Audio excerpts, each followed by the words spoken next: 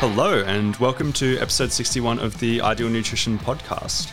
I am Aidan Muir, and I'm here with my co-host Leah Heigl, and today we're going to be talking about how to plan gaining, cutting, and maintenance phases in strength sports. And it's a bit of a topic we both have some thoughts on because while there are definitely ways you can do this wrong, there's also a lot of ways you can do it right as well. There's so many different ways you can go about it. And we're just going to try and clarify some thoughts about how we would try and avoid potential pitfalls and also good ways to go about it. First things first is that it's really good to identify that long-term planning makes sense when we're talking about planning body composition changes, particularly in a strength sport, because of how the sport is usually structured.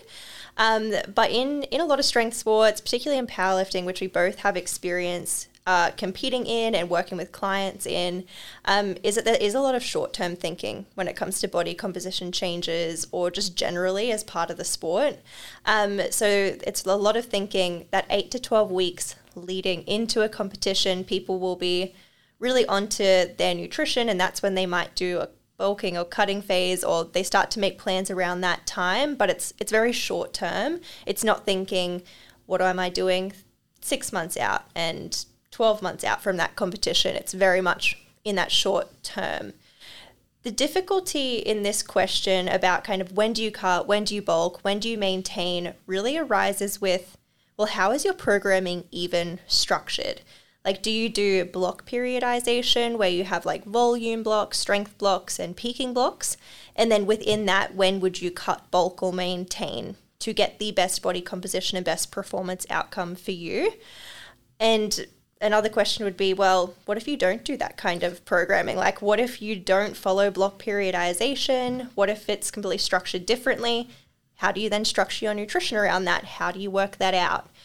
And then the third thing is like, well, what if you don't even know how your programming is structured? Like, a lot of coaches don't communicate with their athletes exactly how, like, their plans for the next 12 to 24 months and how their programming is structured. So how are you even going to work out, when you're meant to do these things if you don't know what your programming is in the long term? The biggest issue that we see generally is that not only do people kind of have that short-term thinking, is that people just go about cutting and bulking in the wrong stages of, especially if they're doing this like periodized kind of training, in that if you have a volume block post-competition, a lot of people will cut during those phases. And if you're cutting through all of your hypertrophy blocks, all of your volume blocks, are you really ever giving yourself a chance to really get a good bulk in? Because ideally when you're bulking, you want to be doing a high volume as well. So how do you go about that?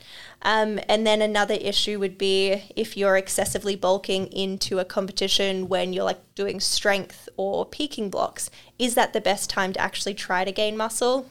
Probably not. And then on top of that, you have this whole other layer of like making weight. Are you the person that leaves making weight to the last 6 weeks when you're in your last strength block and peaking block? Is that the best time to be making weight? So there's definitely it's a really big topic.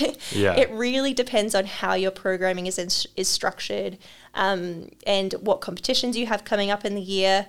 But we're at least going to try to talk through like our solutions and how we tend to approach this with athletes. Yeah, so I guess the starting point is like really just addressing those problems you kind of identified. Like, one of them is the obvious starting point is thinking long term. And this sounds basic, but not many people do it. Like, it is everyone is just thinking about the next thing coming up and everything like that. And when you think long term, it makes you have to question a few things and be like, well, what will make me the best athlete long term? And I often think that like there's some lessons we can like kind of draw from bodybuilders in a way where it's like they just have like these periods where just focus so much on the long term, being like they have this massive off season where they spend heaps of time in a calorie surplus. They might do mini cuts and everything like that, and then they only have to get stage lean for their competitions or anything like that. Whereas there's a lot of powerlifters who might just stay at the same weight class all the time, or they stay at the same body weight all year round. Or there'll be other ones who do quite a quick bulk at times during like late competition prep or something like that. And same kind of thing, like that whole thing about like cutting during volume blocks and stuff like that. Like I don't necessarily think cutting during a volume block is wrong, so to speak. But if you do that every time you have a volume block, that's when it becomes an issue, because it's like, well, you're cutting or you're on the lowest calories when your training is most set up for you to build muscle. And it's often where you're also looking to build muscle in certain places and address certain weaknesses and stuff like that. And you're not really feeling you're training well for that. So it's like, if you think long term, it's like, okay, we're trying to set our programming or everything like nutrition wise up to build muscle long term, lose body fat long term, periodize based on that. And if you do that for multiple years, you probably end up in a better place than if you think short term and you just think about each upcoming competition. And then chuck in the weight classes into this as well, where it's like, well, you've got to make weight for each competition. So it's like, I don't know, 6 weeks out from a comp or something like that, you probably want to be at a certain weight, whether that's just above the weight class or whatever it is that you're trying to do. But you also don't want to get weight classes get too much into your head so that you worry so much about getting stuck between a weight class. For example. I love what you said on Instagram the other day in terms of like just having that long-term plan regardless of weight classes, like not taking that into consideration so much. I think that is really helpful. Yeah, because there's certain situations like in, say, GPC, like the weight classes there. For women, it's like, I think there's a 90 kilo weight class and a 110 kilo plus, or 90 kilo, 110 plus. And it's like, what if you were normally sitting around 108 kilos and you wanted to drop a weight class? How long does that take? And is there going to be a time where you're kind of stuck between two? It's very likely. Yeah, and there's probably going to be many times in your strength training career where you are between weight classes and you will just have to kind of like compete, maybe in not your long-term weight class, but you just compete, say, a little bit higher because that's like the end of the bulk for, that year, and you just compete in the 82s instead of the like under 75s or whatever it might be. Exactly. And yeah, this is always going to be an issue, like particularly going up a weight class, because gaining muscle is a slow process. And if you try and rush it, like even going from like the 75 to the 82.5 kilo weight class, if you go from being just above the 75 kilo weight class and viewing being optimal being just above the 82.5 kilo weight class, you've got more than 7.5 kilos to add. If you have like 4 or 5 months between comps, you probably don't want to gain that much in that duration. Totally. Yeah. One other thing I'll add on to that as well is something I see a lot of people do is they have quite a large calorie surplus leading up to competitions as well, because they're so focused on the short term of, I want to be as strong as I can in my next comp. But that's where I come back to that kind of bodybuilding perspective of being like, when somebody knows they've got a massive off season, they just try to have a small calorie surplus for most of it to balance that whole ratio of muscle to fat gain, because going into a large calorie surplus doesn't mean you gain much more muscle, just a small bit more muscle, but you probably gain a lot more body fat. And we know there's a pretty strong correlation between having a lot of muscle mass and being a good power lifter, and also having a lot of muscle mass within your weight class as well, which probably requires being relatively lean too. So it's like we still need to keep that focus on body composition as well. And if you're focused on body composition over the course of a training career, you probably wouldn't do many, if any, large calorie surplus phases for extended periods of time. Totally. I think what I'm going to do now is kind of go over my overall strategy and approach to working with strength athletes in the most concise way I possibly can. So I would usually approach it in terms of thinking about like a 12 to 18 month block. So when I work with strength athletes, I usually work with them for the long term, and ideally we'd be catching up, fairly regularly across that time to kind of periodize their nutrition around their training. Ideally, we're going to know what comps they're going to be doing for that time period, or at least the ones that matter. Because you can throw in comps that are like, okay, maybe you're not going to get PBs, but it's just for the comp practice. But if you're doing state as well, qualifying, and you know that it's going to be pretty easy to qualify anyway. But like states, national competitions, like we'd already have those somewhat in the books. We'd know roughly when they are, and we'd plan around that. For novice and intermediate athletes, I like going back to the weight class stuff. Like I really like to plan cutting and bulking phases with the main focus being on what's going to make that lifter the best lifter possible, what's best for their body composition and their performance in that long term, and not even worry about weight classes at all for the time being. For elite athletes, it makes a little bit more sense that we'd be slightly concerned about more those weight classes because I mean, there's probably not going to be huge, by the time you're an elite athlete, you're probably not going to make huge changes in your weight. It's probably just going to be like your bulks are going to be super, super slow. Maybe you put 2 kilos on in like an 8-12 month bulk. Like, so maybe we take it into consideration there because they're obviously already at the top of their sport. Unless the athlete has like a significant amount of fat to lose, most of the year I would spend bulking. So I would plan, so most of the year we're in a slight surplus or maintaining, with the focus really being on at least trying to build muscle mass, unless that athlete really does want to lose a lot of weight, in which case we might spend a considerable amount of time in a cutting phase. But that's really going to depend on the athlete themselves. But generally, no matter your size, I like to spend a little bit of time regardless bulking with athletes. I think focusing on building muscle mass, it sounds silly, but focusing on building muscle mass for long periods of time is super important for strength athletes. And even adding on to that, like, I think the building muscle mass is a huge thing, particularly long term. But then also means you get this large period of time where you have just like an abundance of energy, an abundance of calories. You're in a calorie surplus and your training feels better. You're constantly making good progress and everything like that. Like, it puts you in a position where you get good training in for a long period of time. And that's also why I like being intentional about it, being like, hey, let's just keep a small calorie surplus, because that way you keep it more controlled, but you can do it for longer as well. Totally. And another thing would be being really like, I like reaching out to all the coaches of my strength athletes, because a lot of the time, like we've said, like people are not going to have a great idea about their long-term programming plans, because I feel like just coaches don't really have that conversation because people aren't super interested in that. I've also thought about this being like, sometimes coaches, like, because we just talked about, like, say somebody does that block periodization where it's like volume block, strength block, peaking block, everything like that, and then like you go into a competition. When do you cut during that phase? Or when you lay it out like that? Like, it's a hard question to think about anyway. So I'm like, I think a lot of coaches won't necessarily always be thinking about when does a cut fit into this program. Like, I mean, they've already got so much to think about. So I definitely understand that. But we kind of got to go, okay, well, when's going to be the most beneficial for this athlete to cut? Is it when the coach really wants them to build bigger quads because their squat sucks? Probably not. Like, that probably takes precedent in making you a better lifter over cutting to make the weight class under. But I would always reach out to the coach and be like, well, what do you think would make this lifter the best lifter possible?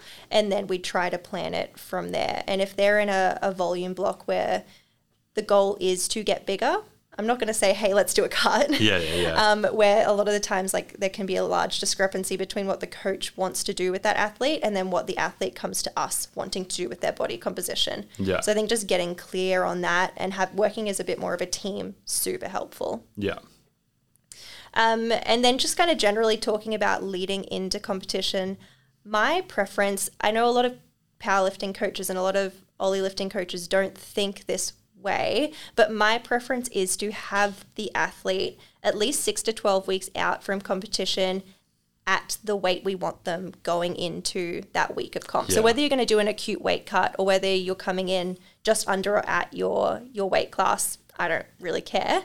Whatever you're doing is fine. But I don't want to be in a calorie deficit over that 6 to 12 weeks where that last strength block and that peaking block and recovery is so important. Yeah, because like the last thing you want going into a heavy squat session is like, got to be in a calorie deficit. Exactly. It makes no sense to me. And I feel like people always leave it up until the 8 to 12 weeks before a comp to like make weight. And I'm like, well, that should have been thought about months ago. Yeah. And like another thing, particularly at a more elite level as well, is an idea of like your leverage is changing over the course of a prep.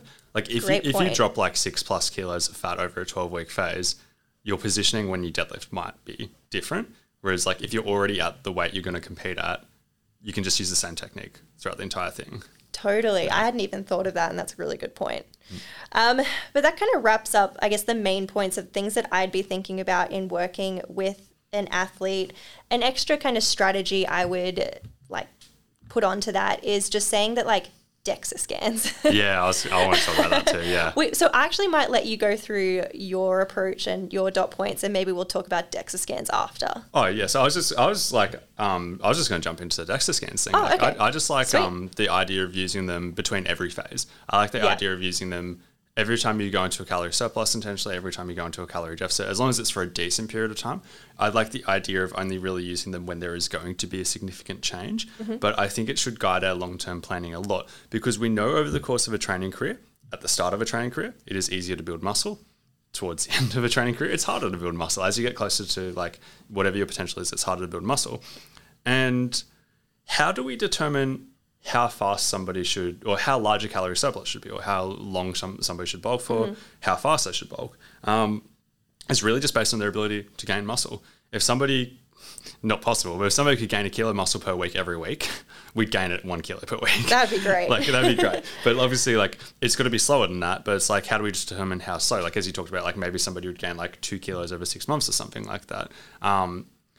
If somebody was able to go quicker, we can kind of identify that with a DEXA scan. If somebody gains 5 kilos over a bulking phase and say more than half of it is body fat, we probably went too quick. Yeah. And the same kind of thing with a cutting phase, where we can identify, did we lose a bunch of muscle? Did we not lose muscle? Did we gain muscle? What did we do? And I also think that comes in with training and stuff like that, because something that's really worth being aware of is pretty much every powerlifter I see has some form of injury, niggle, or something like that. It's very rare for me to come across somebody who's I just feel great. The body feels good right now. Yes. And that gives us some information where it's okay, well, we probably need to train through some level of pain to be a good powerlifter, most likely. Yeah. But it's how much do we train through all of these kind of things? And DEXA scans can fit into that as well, being if you go through a calorie surplus phase while you have a lot of niggles and you don't really gain that much muscle, maybe you should reevaluate how you're going about that as well, and how that fits in. And yeah, same thing with cutting and everything like that. I think it just gives us a lot of useful information that we can use. Yeah, having data to work off can really allow you to individualize your next bulking / cutting phases to you personally, and just make them you just get the most out of them that you possibly can. And just talking about bulking, if I see someone's DEXA scan come back after a 6-month bulk and they have a ratio that's I work off the 2-to-1 ratio kind of method, in terms of I want 2 parts of that weight gain to be muscle and 1 part to be fat. And I feel that's a pretty good sweet spot for most people, in terms of, okay, we've at least optimized muscle gain, but we've not gained a huge amount of fat in that process, enough to kind of cut off the other end. If people are a 1-to-1 ratio, then we've gone a little bit too quick, and we can slow that down.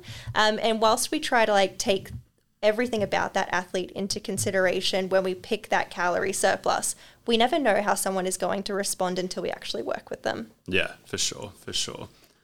My preference is to have maintenance phases between cutting and bulking. Again, I know that's not everyone's preference. Not every dietitian or coach is going to think the same way.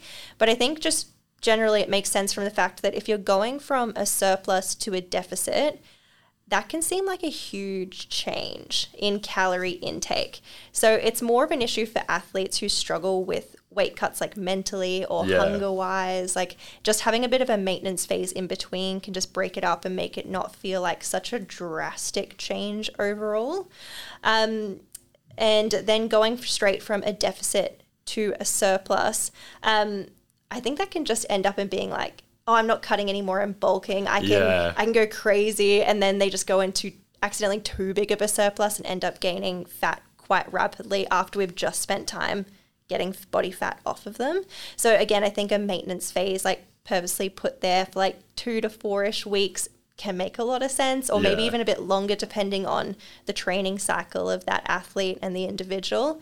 And then I've heard was Barbell Medicine a few months ago talking about this, and I don't know how true this is. They didn't cite any research, but moving from a deficit to a surplus, is your body more primed to put on body fat after a deficit than if you're moving from maintenance to a surplus? So, I feel barbell medicine is a pretty good, source, being doctors, but, it's something I think about in terms of, I don't want to if they are primed for putting on body fat after a deficit, it can't hurt to wait 2 to 4 weeks to go into a bulk. Yeah, so like it's not something I often do. There's some situations where I will do that maintenance phase in the middle, particularly if somebody, I think it's more so like if somebody is really good at controlling their weight, so to speak, as in they never have any issues where they accidentally gain quicker or whatever, then I'm super comfortable just going straight back into a surplus. And like with the fat gain aspect, it's like, it's one of those things that like may or may not necessarily be true, but like ideally we have such a small surplus that it doesn't like, or such a controlled surplus that it doesn't matter, being like, well, you're not going to gain a bunch anyway. I'd say it's more like less that you're like primed to put body fat back on with that surplus, and more that like your hunger cues are increased and your desire to eat is increased, and that can cause the surplus to be bigger. So I think that there's definitely more of an argument to be made there. Yeah, for sure. That makes sense to me. Yeah.